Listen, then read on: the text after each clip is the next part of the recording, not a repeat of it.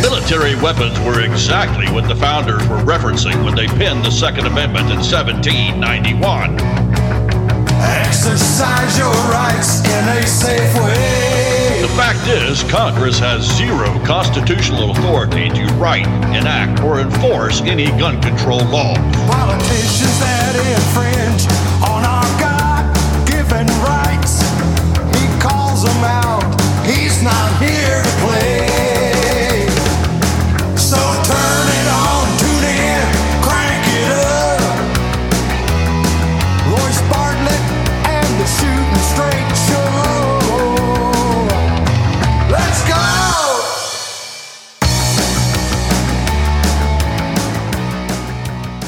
Thank you, Norm Maynor. And you heard the man. Let's go. We are locked and loaded on the Shooting Straight Radio podcast. And if you're a regular listener, you already know what this podcast is all about. Firearms, the Second Amendment, and all things pertaining thereto. And you know me also. I am Royce, your also benevolent, lovable, huggable, squeezable host, realigning the constitutional conscience in regards to the Second Amendment. Thousands of listeners at a time.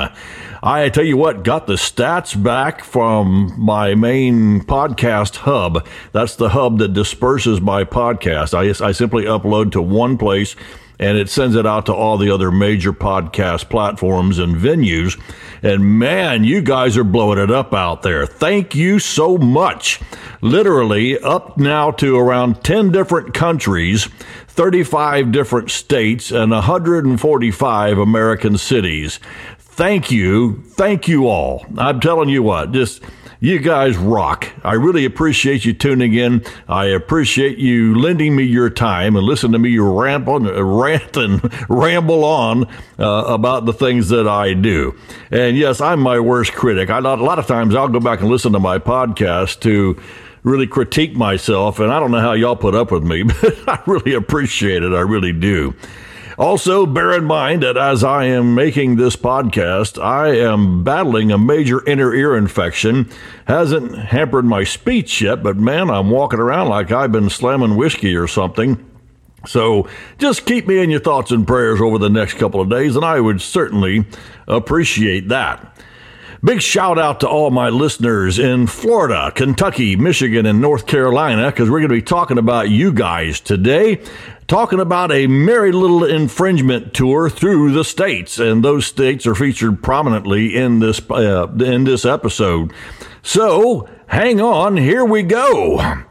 In Florida here, yes, my home state, and where the majority of the cities in America that are listening to the podcast and downloading it regularly, Florida is still number one, and thank you, Florida. You guys kick butt. But let's start here in Florida. There's some bills that are being put before and proposed before the Florida State Legislature. And this is an article I'm about to get into and have some fun with, written by Gina Jordan, writing for WFSU. I'm not sure if there's a connection to actually Florida State University. Yes, go Noles. But it doesn't matter. What we're talking about is the bills that are being proposed, because the title of the article is bills designed to promote gun safety and loosen gun restrictions are back before the Florida legislature. And I love the way some of these liberals, write their titles. And some of these bills promote gun safety. And guess what she's really talking about? That's right, gun control, of course. And loosen gun restrictions. In other words, the antithesis of gun safety. you've heard me talk about before. You know the terminology. Gun safety means gun control. Gun safety means more infringement. Period. End of story. So let's get into the article. Claremont Representative Anthony Sabatini, great guy, by the way. I've had the honor of sitting with him on a panel for a Second Amendment forum back a couple of years ago, and man, we had a great time there in Cocoa, Florida. Great guy and a staunch constitutionalist. So, Claremont Representative Anthony Sabatini has several bills designed to loosen gun restrictions. The proposals go further than Florida's Republican leaders have so far been willing to go since the Parkland school shooting. Democrats seeking to curb gun violence face headwinds in the Republican-controlled Florida legislature. Ma'am, just so you know, they face headwinds because they're not seeking to curb gun violence, contrary to what you just said. What they're seeking to do, ma'am, is disarm Americans, American conservatives in particular. So I'm glad I could clear that up for you. All right. On the flip side, in other words, the antithesis thereof, Republican proposals seeking to loosen gun restrictions may also face pushback. All right, let me clear that up for you too, Miss Gina. And they're not seeking to loosen gun restrictions. They're seeking to repeal illegal laws that flagrantly violate the Second and 14th Amendments. So once again, I'm glad I could clear that up for you, ma'am. South Florida Democrats took part last week in a virtual roundtable about gun safety legislation. And here's some comments from a gentleman who I've given a serious shooting straight beat down to before. And I sent him a copy of the radio program that I did regarding him and his ridiculous gun control ideas. I never got anything back, so I'm going to presume he never even looked at it or read it. Anyway, Mr. Ted Deutsch. Is that douche or Deutsch? Oh, yeah, okay, we'll go with Deutsch. He said, people often ask whether Congress is doing enough, whether the White House is doing enough, whether our state governments have done enough. The answer to that question is no, undeniably no. Nobody has done or is doing enough. Let me go ahead and translate that for you, okay? We haven't stolen everybody's guns out of their hands yet. We haven't confiscated everybody's arms. So no, we haven't done enough yet. That's what it comes down to. So allow me to readjust everybody's thinking back along the lines of the Constitution and reality. First of all, including you, Mr. Deutsch, government is utterly incapable of doing anything to, quote unquote, curb gun violence, sir. They cannot keep anybody safe by passing a law, and they really have no power to protect the citizenry at all, period. And you know why? Because you, Mr. Ted Deutsch, you and all of your fellow representatives and legislators, you have no power over the wills of men. Got to clear that up for you, too. So there's no such thing as enough of anything you can do, Mr. Deutsch. You don't have that kind of power. Back to the article. For the fourth year, Senator Tina Polsky, a Democrat from Boca Raton, is trying to pass a law. Here it is again. This keeps popping up, doesn't it? That requires the safe storage of firearms to help keep them away from kids. People, look at the stats on kids harming themselves and or others accidentally with firearms. They're very, very, very, very low, which means there's really no requirement for such a law. And the insidious little secret, of course, is they want to make it so that your guns are locked up and you don't have access to them. That's right.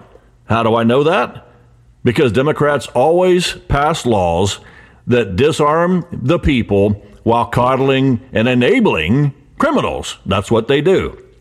So, just like when they passed the Gun-Free Zones Act in 1990, yes, signed by H.W. Bush, what that essentially did was enable every single mass murder by gun since 1990 by creating large target-rich environments in which predators can operate without fear of armed resistance. You're welcome. So, Tina Polsky, she said, I naively thought this should be a fairly easy step to take when I entered the legislature 4 years ago. What she's insinuating is, you people that own guns are too stupid to keep them out of the hands of your children. So I guess we're going to have to just act here. She said, we're not taking anyone's guns, just requiring that you do the responsible thing. Ma'am, we already do, okay? And we don't need the government defining what is responsible when it comes to the keeping and bearing of our arms or being responsible with them in our homes and keeping them out of the hands of our children that are too small to know how to use them. We're responsible enough to teach our children how to use them when they become old enough to use them. And that way they don't do something stupid with one because they have been taught real gun safety. Okay. Another proposal would ban ghost guns, firearms that can be pieced together by amateurs at home. Ooh, amateurs at home? Hey, let me stun you with some facts here. Your humble host is one of those amateurs who has built a couple of AR-15s. Yep, and I'm an amateur. I don't do it for a living. I sell those things for a living, but I don't build them for a living. What is it exactly you have against me, a law-abiding citizen, building my own AR-15? What does it matter to you if the builder of the firearm is a lawful citizen? Why do you have a problem with it? Because newsflash here, lady, lots of Americans already build their own guns at home, and they've been doing it. They've been doing it for decades. Matter of fact, all the way back to the Revolutionary War. So what's your problem with it? Christina Hunchofsky, Democrat from Coconut Creek, she said this is really important because this is a case where now our technology has kind of outgrown our laws. How so? And by the way, the laws governing firearms ownership and firearms use, the real ones, the ones that actually do something to keep people from being harmed accidentally with them and also on purpose with them, it's called a moral compass. Yes, matter of fact, you could also just go ahead and hold up the 10 Commandments. That's what keeps people like me from murdering other people. That's what keeps people like me from committing armed robbery with my firearms. That's right, because there are laws already in place that say, Royce, thou shalt not steal. Royce, thou shalt not kill. So what is your issue here? You're saying that our technology has kind of outgrown our laws. How so? How has technology superseded our laws? Oh, unless you're talking about those illegal infringement laws. Oh, now that's a different story. And we don't care how far technology supersedes those laws, because as far as we're concerned, those laws are null and void, just like Thomas Jefferson and so many of the other founders said, and as so many court rulings have stated. Okay? Just to again, help clear that up for you, all right? So, her district includes Parkland, and she was the city's mayor when the massacre at Marjory Stoneman Douglas School happened in 2018. While the gun used by the shooter was purchased legally, other school shootings have been carried out using, here's that buzzword, ghost guns. Really? How many? I could find one. But what does it matter if the guns were purchased legally, illegally, or built at home in the garage? The issue isn't where the gun came from, or who built it, or who bought it. The issue is who used it unlawfully. That's the issue. And you guys have it, and you gals too, have a problem, it seems, holding the actual shooter accountable, as I said in a couple of podcasts ago.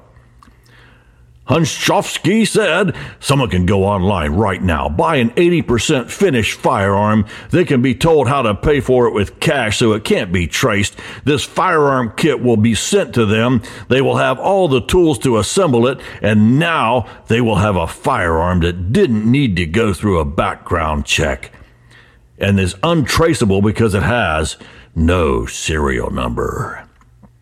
Okay, you don't have all your facts straight, number one. But again, even if you did, so what?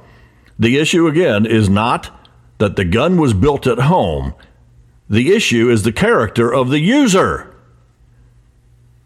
Miss Gina continues, advocates, let me go ahead and interject here. What she really means is flaming communists are also promoting background checks for anyone buying ammunition.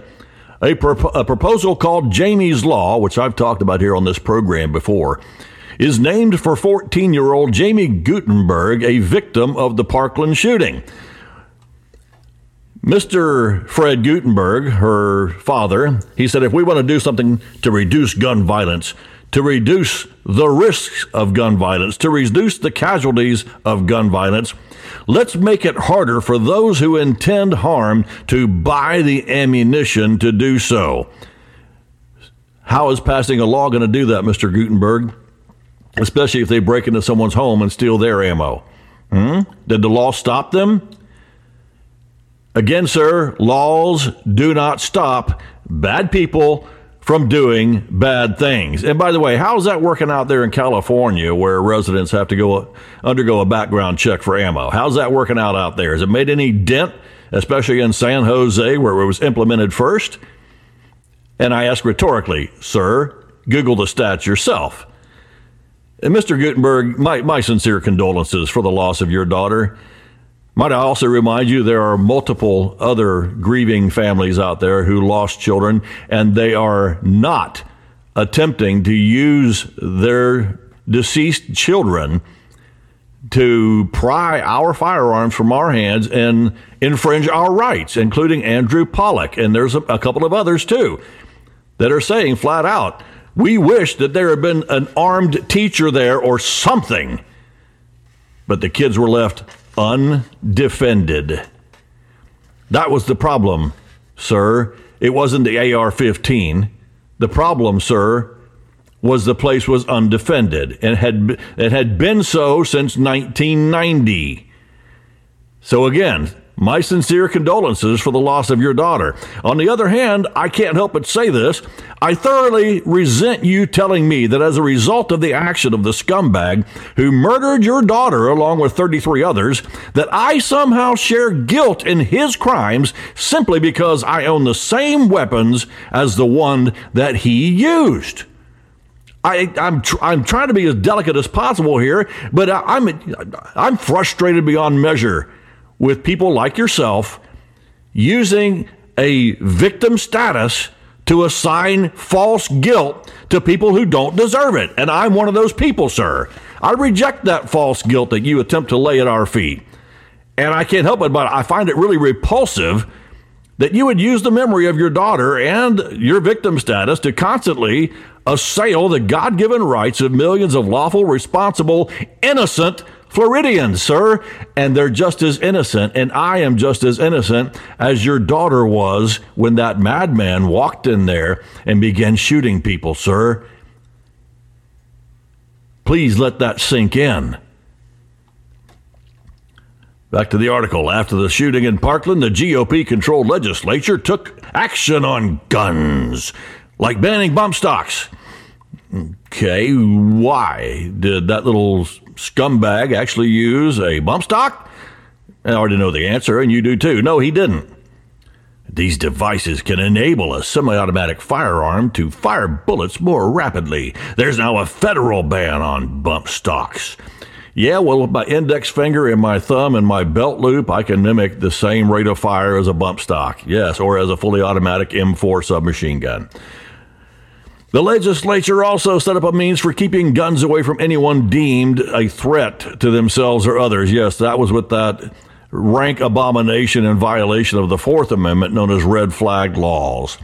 And it raised the age to buy guns from 18 to 21. I know, because my oldest son, who was 20 years old, woke up with the right to go purchase a firearm, a long gun, that morning, that Tuesday morning, and by that evening, he no longer had it, according to the Florida State Legislature. Oh, he still had it, but for him to exercise it, he would have to take on the might of the state of Florida. In contrast to these moves by the legislature and proposals filed by Democrat communist, I added the communist, an effort by Representative Anthony Sabatini, Republican out of Claremont, would significantly reduce gun restrictions. No, what it would do, again, I say, is repeal unconstitutional laws and infringements. He says, I'm always going to fight for pro-Second Amendment legislation. We've got to make sure people are able to access firearms when they want for their own self-defense, and that means anywhere they go. Sabatini has tried for years to relax Florida's gun laws. Well, Florida's gun laws don't even deserve to exist, okay? One of his proposals would allow people with concealed weapons licenses to be armed at legislative meetings. Sabatini has another bill that would allow guns on college campuses. Correction, that bill would force the state to stop infringing the rights of adults to defend themselves on college campuses. Once again, I'm happy to clear that up for you. That effort has been repeatedly thwarted by former Florida State University President John Thrasher, and you remember that scumbag's name, who is also a former Speaker of the Florida House and a former Republican state senator. Thrasher noted his opposition during his final FSU State of the University address before he retired last year. He said, I want to make the pledge to you one more time that I've made every year that I will continue to fight any kind of campus carry legislation. We've all experienced enough heartache to know that more guns on campus do not make us safer. And that excruciatingly ignorant statement springs from the factless presumptions, by the way, that, number one, guns equal crime, violence, injury, and death.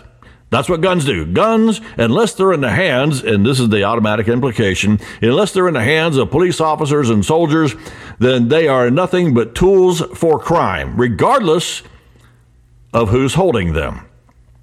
Again, I say, remember, they make no distinction between the law-abiding public and evil people who have no problem violating the law. So, that statement also is a presumption that lawful students and faculty are utterly incapable of using them safely, responsibly, and lawfully. And it also presumes that the freedom to defend ourselves with firearms is completely contingent upon the misuse of them by criminals and or the magnanimous blessings of the state. So, hopefully, I'm readjusting the constitutional conscience here. Hopefully, I'm realigning everybody's thought processes therewith, because that's what needs to happen. I'm so tired of all this stuff that so many people, yes, good people, good Second Amendment proponents, they've swallowed it and they parrot it without scrutinizing it in the light of constitutional principle. So, if you live in Florida, you need to be in contact with your state representatives. You need to be in contact with them regularly. You need to blow up their email box if necessary and be polite. Don't be an idiot. Don't make threats, because that's, number one, it's illegal. Number two, it's stupid. But you tell them in very firm language, hey, you guys forget, number one, you've forgotten the Constitution, obviously, and you forget who you work for. So you better unscrew yourselves, or hopefully we'll be voting you out of office. But one thing's for sure. I don't know about you. I'm at the place where I'm not giving one more square inch of any of my rights. And if there's more laws passed that say I can't do something, you know what? I'm going to do it anyway. I don't care. That's where I'm at. I'm not a threat to anybody. My guns are only a threat to criminals trying to harm me or tyrants trying to disarm me. They're not a threat to any innocent person out there. Let's take a little break and talk about my good buddy, Bill Stasak. By the way, keep Bill in your prayers. He was helping to teach a class with our mutual friend Ken Corley last week. And man, something happened that I harp on all the time with instructors, and that is you watch these guys. If their shirt starts coming out of their pants and getting down into the holster, that shirt can get into the trigger well, and when they go to holster, they can have a discharge. And Bill had caught him doing that a couple of times and warned him about it. And sure enough, Bill was standing behind the young man, and the guy went to holster, and sure enough, bang, a round bounced off the floor and hit Bill right in the face. He's okay. It didn't penetrate, thank you, Lord, but it hit him between the upper lip and his nose. And yes, he was bleeding for a while. It took about 4 hours to stop the bleeding. So, keep Bill in your prayers. That's just one of the hazards of being an instructor. I've had people barely miss me with rounds before, too. It's not fun. But make sure you get out and you stop out to WJS Guns in Merritt Island and tell Bill you're praying for him. Be right back. My buddies out at WJS Guns in Merritt Island, Bill Stasak and Dalton and Troy and the gang out there do a fine job taking care of all their customers, including law enforcement officers who want to buy Blue Label firearms. He's a Blue Label dealer for multiple manufacturers, also very female-friendly.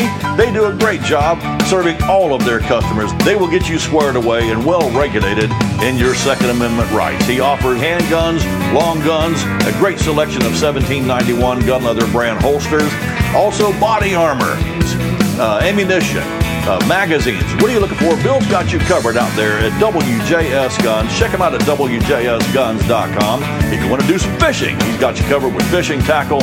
Bill is a total outdoor store. WJSGuns.com.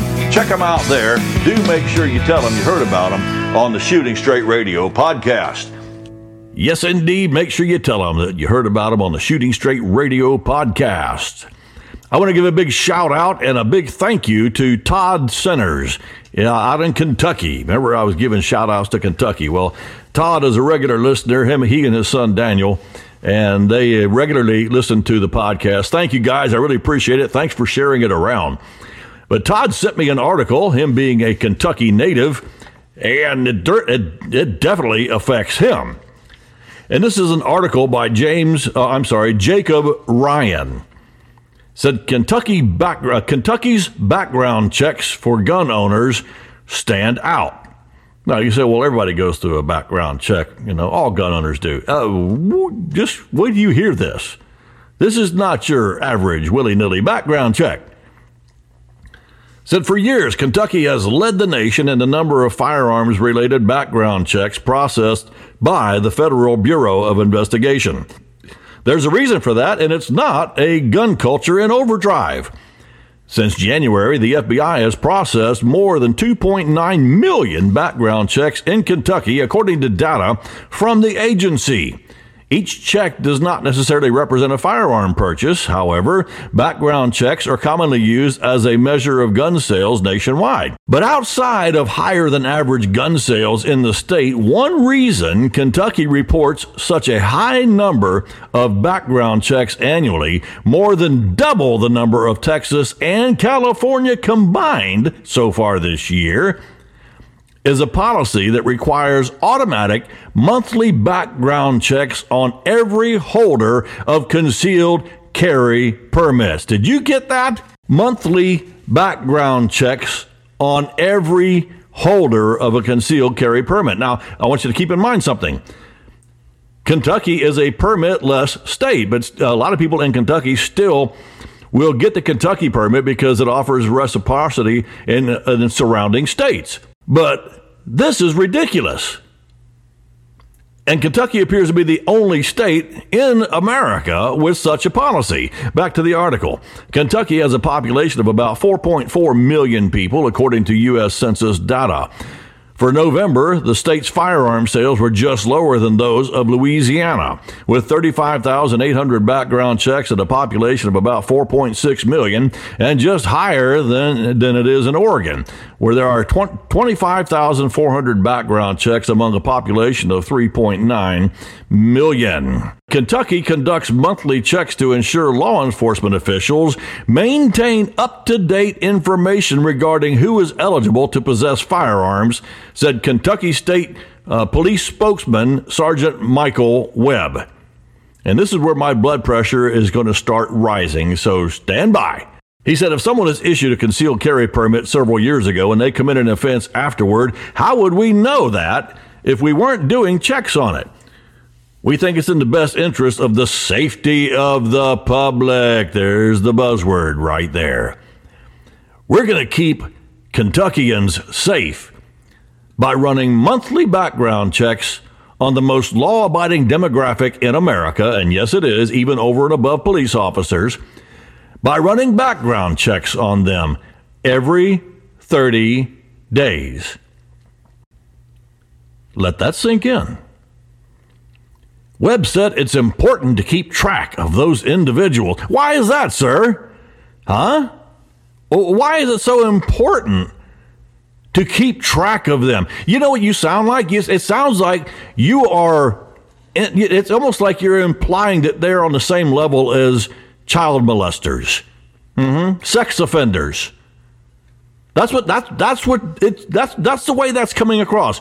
We have to keep track of these concealed carriers. That is offensive to the nth degree, and the people of Kentucky should sue that sheriff for the implied slander.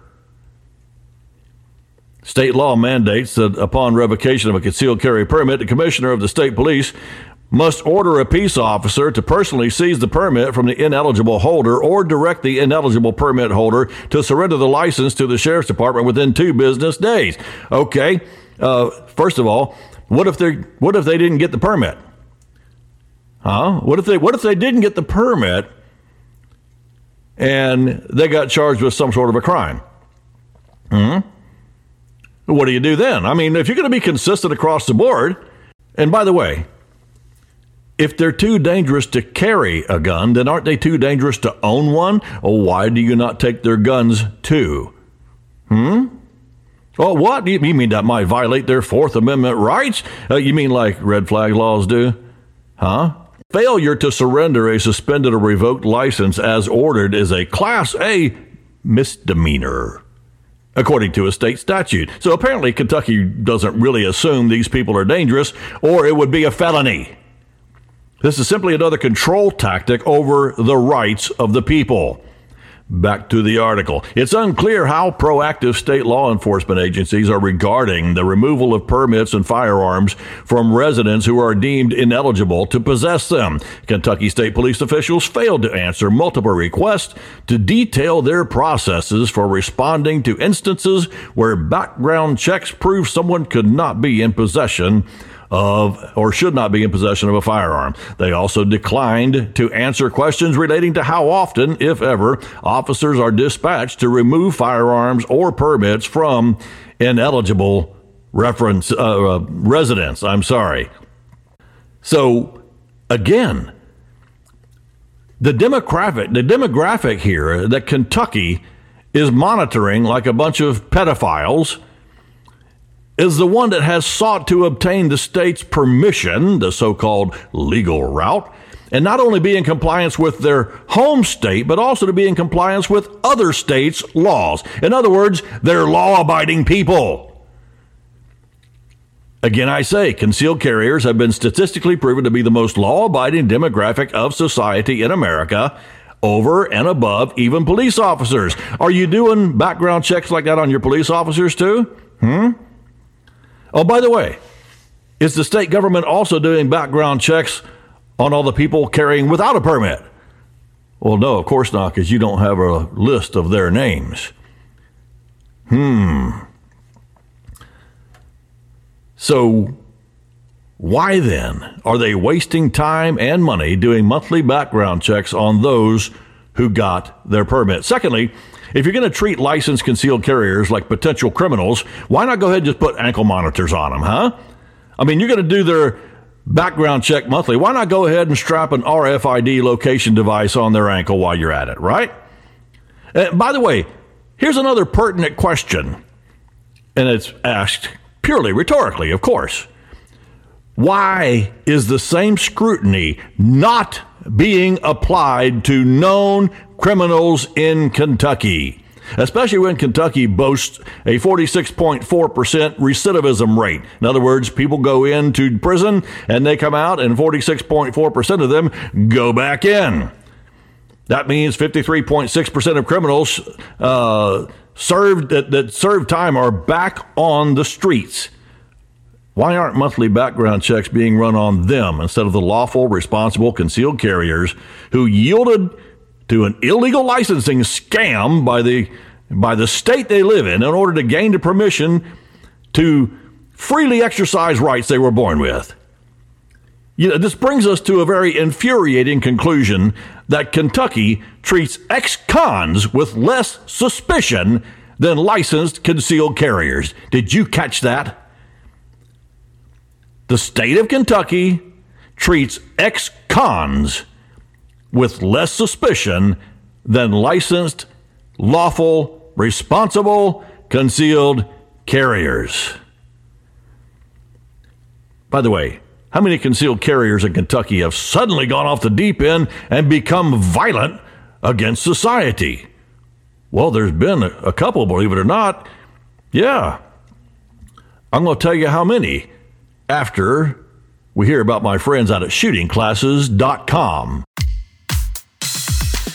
Shootingclasses.com. If you are a firearms instructor, that's the only logical place to run your firearms business from. Shootingclasses.com. You can set up your page there, set up your profile, set up your classes, take payments there. Your certificates are auto-generated, rosters are auto-generated, and also sends emails out to your students before the class reminding them, at least a week or two out, they have a class coming up.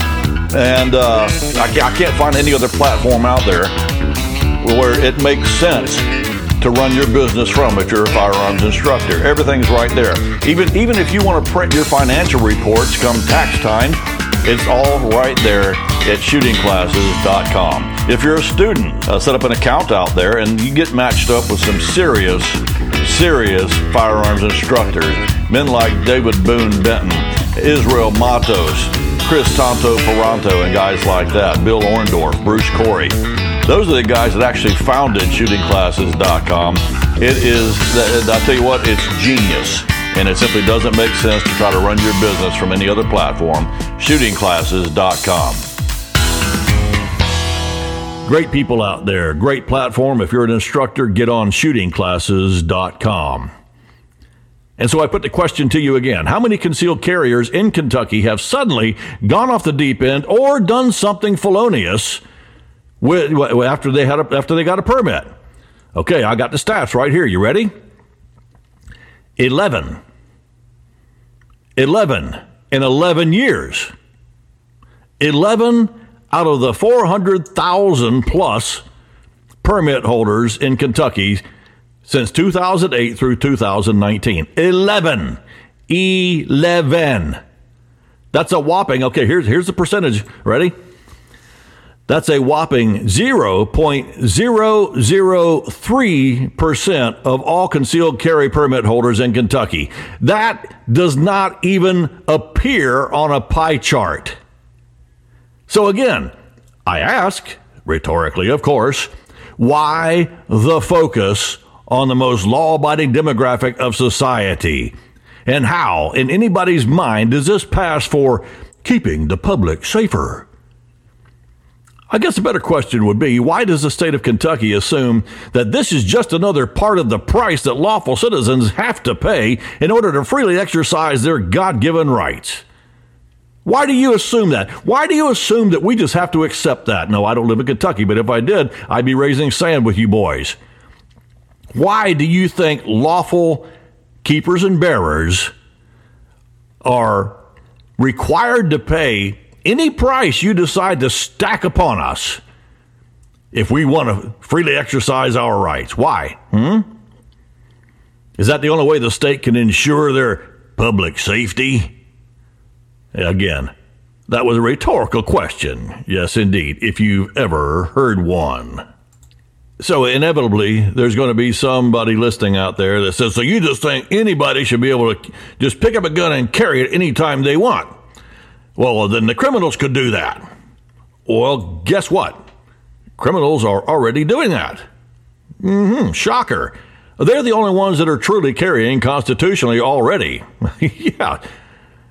So Yes, I think if you're a law-abiding citizen, you should not have to ask the state's permission to carry a gun. You shouldn't have to undergo even a background check. You shouldn't have to undergo monthly background checks like they do in Kentucky. You should be able to pick up that gun, put it in your holster. Yes, you better get some training. Yeah, I don't think the state should mandate it, but yes, you better get some training. I think your common sense should mandate that you get some training and dictate that you do. And if you got any brains at all, you're going to do that. And I'm not talking about just standing on a still line and punching holes in paper bad guys who are standing there with a full front face. That's not how bad guys work, okay? Yes, get more training. Get as much training as you can. But the state shouldn't be the arbiter over who's trained enough to carry a firearm, okay? By the way, you heard me talk about the American Police Hall of Fame here on this program. Honored to be associated with them. I tell you what, there's people up there, men and women alike, and yes, a couple of them in wheelchairs and handicapped.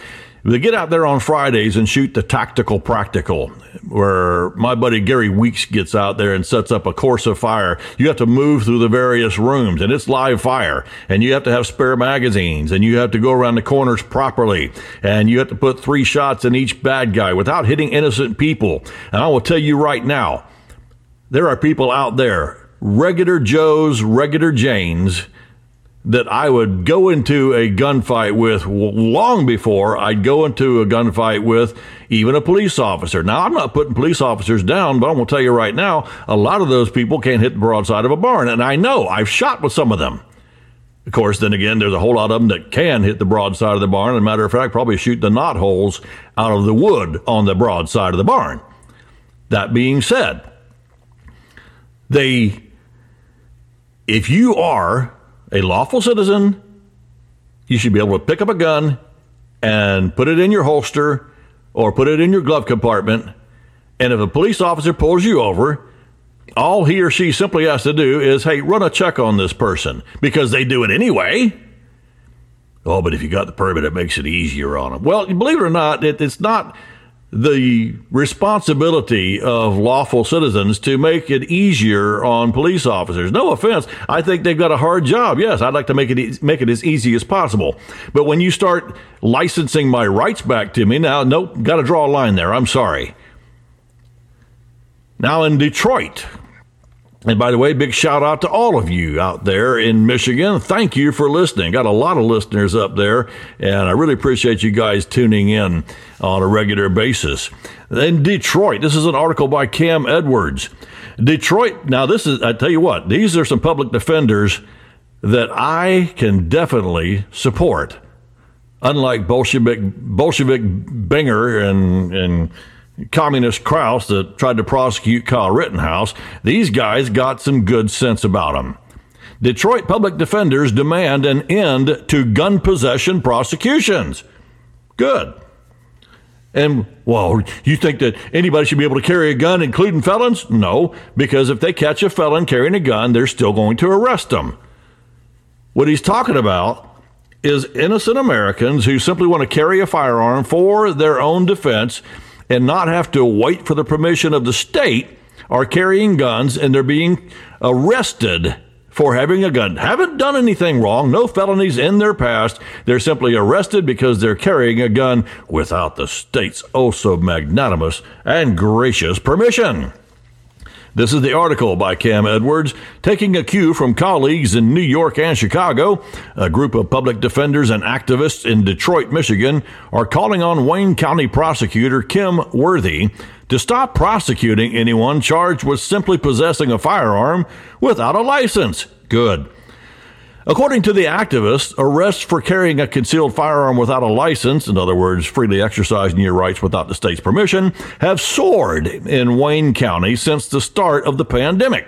Additionally, data released by the public defenders and community activists show there's been a stark racial disparity in enforcement, with black residents making up 97% of those arrested for the non-violent possessory crime. How many times have I told you on this program, all gun control is rooted in racial bigotry or religious bigotry?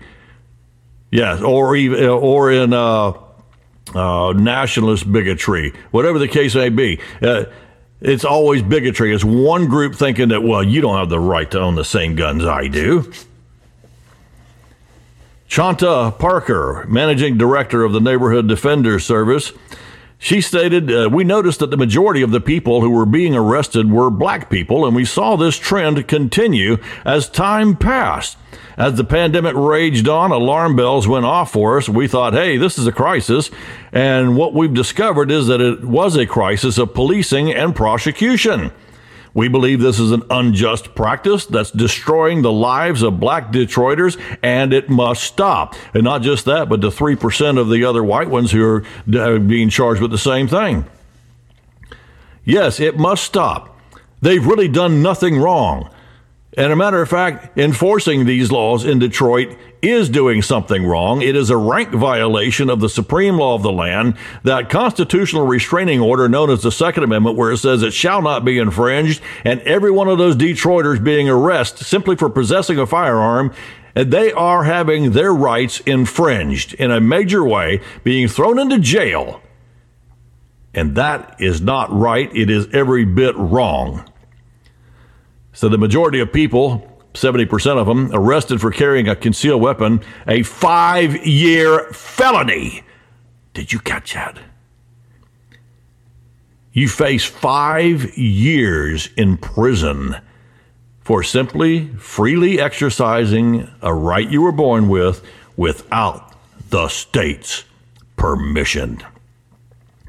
Said they legally owned their guns and were instead accused of improperly storing their guns while driving. Michigan is an open carry state, but the definition of what constitutes open is often misunderstood and also open for whomever's interpretation. Yeah. Let's hear from my buddy Anthony out of Counter-Strike Tactical, and we'll be right back and take a little trip to North Carolina.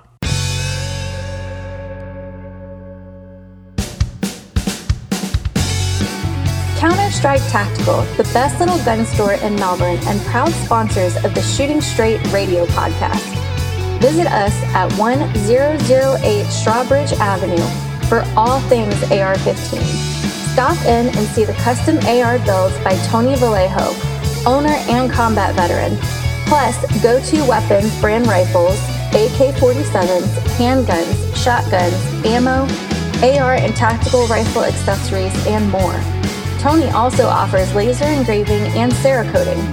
So stop in at 1008 Strawbridge Avenue, the best little gun store in Melbourne, Counter-Strike Tactical, or call 321-499-4949 and tell Tony that Royce said yes. Great guy out there. I thank Anthony for his service, and he's a combat veteran, great guy.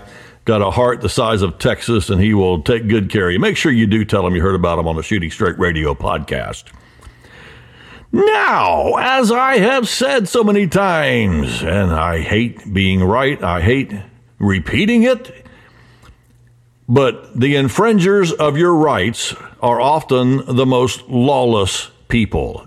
And yes, I'm talking about people in state legislatures. I'm talking about people in certain police departments, including definitely California. We've been talking about some of them recently. And in North Carolina, there's some skullduggery afoot where who is it now? Let's see. Oh, in Winston-Salem, North Carolina, they're fraudulently using COVID relief funds in order to pay for a gun buyback. And you know my thoughts on gun buybacks. All that is compensated confiscation. That's really all it is. And by the way, if you ever seen some of the trash that people bring to those things in order to get a couple $100 or a gift card for some new sneakers or whatever, they're garbage. And they have never, ever made a dent in violent crime. They are nothing but it's a show. That's all it is. It's a facade. Hey, look what we're doing for gun violence. This was a wild success. We took in over 200 and some odd guns. Yeah, They've been sitting in people's drawers for probably about 40, 50 years, or rust buckets. You bring them in, or some gun that's broken. You don't get anything good. You don't get any assault weapons. You don't get any high-quality firearms. People go, hey, that's more than I would get for this gun at a gun show. Well, I'm going to go on down there to the gun buyback and sell it there. Another article by Cam Edwards. He said, gun buybacks. I prefer the term compensated confiscation. Yeah, I stole that term from him. I plead guilty. They're a dumb idea in general, but at least most of the time, it's not taxpayer money being wasted. That's not the case in Winston-Salem, North Carolina. Unfortunately, where your money, or more accurately, money we're borrowing that will have to be repaid with interest by taxpayers at some point in the future, is being used to fund a garbage gun roundup. That's a great choice of words, Mr. Edwards. And that's this coming weekend. On November 20th, police collected more than 350 guns and paid out $50,000 for the day's buyback event using funds from the coronavirus local fiscal relief fund. None of the weapons collected had been reported stolen or used in a crime for that matter. The city now plans to host another gun buyback event from 9 a.m. to 1 p.m., and this happened 2 days ago, actually, at the Winston-Salem Fairgrounds Midway at 2886 Shore Fair Drive. I'll tell you again, I don't have to even read about what they took in. I'll tell you again, just like Mr. Edwards said, it's a garbage gun roundup. It's all trash. They're not doing anything to make a dent in crime. As we read, none of the guns were stolen on the last one. None of them had been reported stolen. That means they were not guns that had been stolen. That means criminals were not turning these things in, because the majority of criminals get their guns from people who have stolen them, or they steal them themselves. So let that sink in. Criminals are not coming out there and turning in their guns. The police department said the citywide gun buyback is part of a comprehensive effort to reduce gun violence, and here it is again, increase community safety. Come on, dude, come on, really. How long have you been on the beat? I'm sorry. How long have you been on the beat? Do you really believe what you just said? Because something tells me you don't. I think you've got more sense than that. The second round of the program will continue to be funded through the Coronavirus Local Fiscal Relief Fund. Again, why are you using coronavirus funds to buy back guns? I hate the term buyback. Nobody bought their guns from the city in the first place. But why are you using funds that are supposed to be going to... And by the way, if COVID and the coronavirus is such a horrible pandemic, why are you diverting funds to stupidity like this?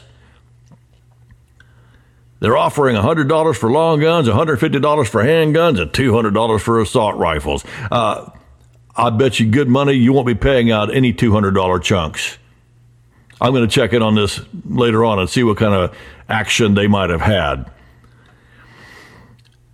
City Councilwoman Barbara Haynes said in a news release, this was overwhelming support from the community during the first buyback program. Yeah, because the community is the only one that turned in guns, and they're the law-abiding people. How are you making a dent in violent crime? In fact, the program was received so well that funds were gone within 2 hours of our start time. We were not able to buy back all the guns from the citizens who wanted to participate. With this second, larger effort, we hope that the citizens who missed out on the first opportunity are able to return and participate in the event January 15th. Did you catch that word? Did you catch the word that proves what I just said?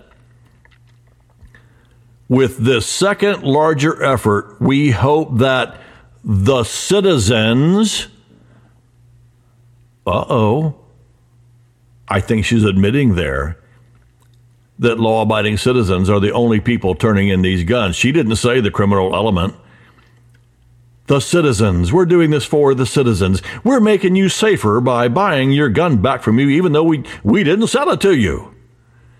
That's right, the citizens who missed out on the first opportunity are able to return and participate in the event January 15th.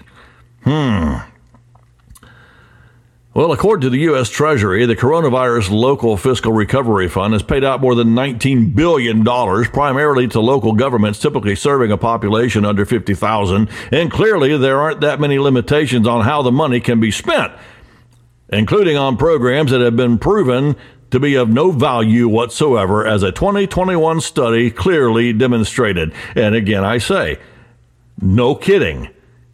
Of course, it didn't do any good. It can't do any good, because only the law-abiding citizens are taking part in these schemes.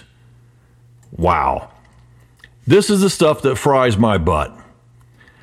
I hate this, that too many of us law-abiding citizens, have been roped into feeling guilty about freely exercising our rights when some scumbag criminal does something bad with a gun. And then you set up these gun buybacks, and us citizens are the primary ones that come in and participate in them, if there's any criminals at all that do. And you think you're making a dent in violent crime when you're buying these guns back from, again, the most law-abiding demographic in America.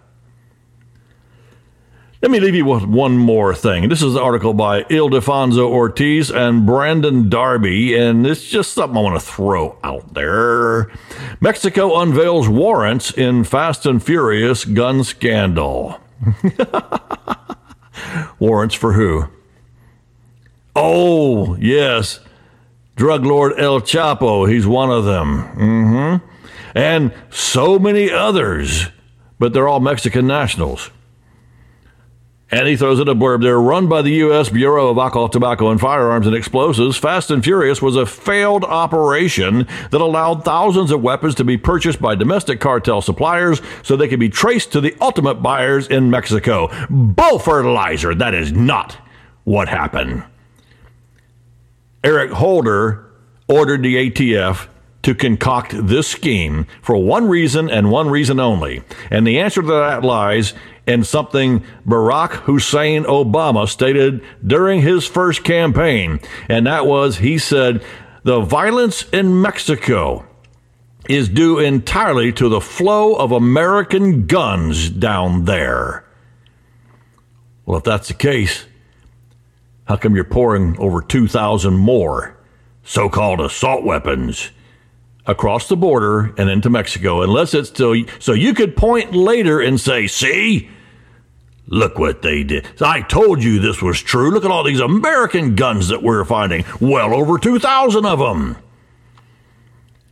I want to just run something by you that I've said on the radio before. Do you not think that Eric Holder and Barack Obama and all those ATF agents knew good and stinking well that those guns were going to be used to kill a bunch of people? Yes, they knew it. You can't convince me otherwise. Why would you allow these guns to get into the hands of dangerous drug cartels? Do you think they're just going to sit on them and put them in the safe and go, I got me a new AK-47. I got me a new AR-15. Hey, look at this 50 caliber Barrett I got. Compliments of the ATF and up in America. They knew people would be killed with them. And yet they still concocted the scheme in order to make American gun owners and the American gun industry out to be the bad people. So he could point to them and say, they are the problem. And why do you suppose he might have done that? Again, I've said it before, I'll say it again, because he wants to disarm primarily conservative Americans. He wanted to when he was in office. He wants to still, while he's now sitting somewhere in Washington directing the decision-making of Joe Biden. Yeah, and you can't convince me otherwise of that. Okay, let it sink in that a United States president and the Attorney General and scores of ATF agents were perfectly okay with innocent people being killed. Well, some of them probably not so innocent, but they were okay with hundreds and hundreds of people being murdered in order to make political points. Do you realize one of those AK-47s that was sold in the Fast and Furious debacle there. And I've said it before, you probably heard me say it if you've been listening a long time. One of those ended up in the Bataclan Theater in France, in Paris, during that slaughter that took place there a few years ago. Yes, so these guns were also trafficked further than just to the cartels. This was not some operation that failed or went wrong. It went entirely as planned, period.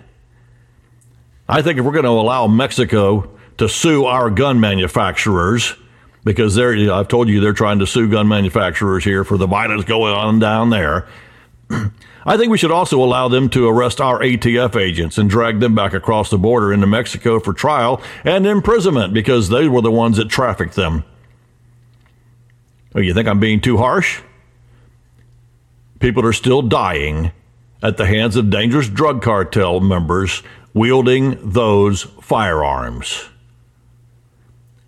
I appreciate you hanging out with me on this episode of the Shooting Straight Radio Podcast, and I will certainly see you on the next one. Until then, you know what I'm going to say. Keep your powder dry. Keep your firearm loaded and on your person. Keep your head on a swivel. Always be in the moment, and never forget, incoming rounds always have the right of way. Royce out. So turn it on.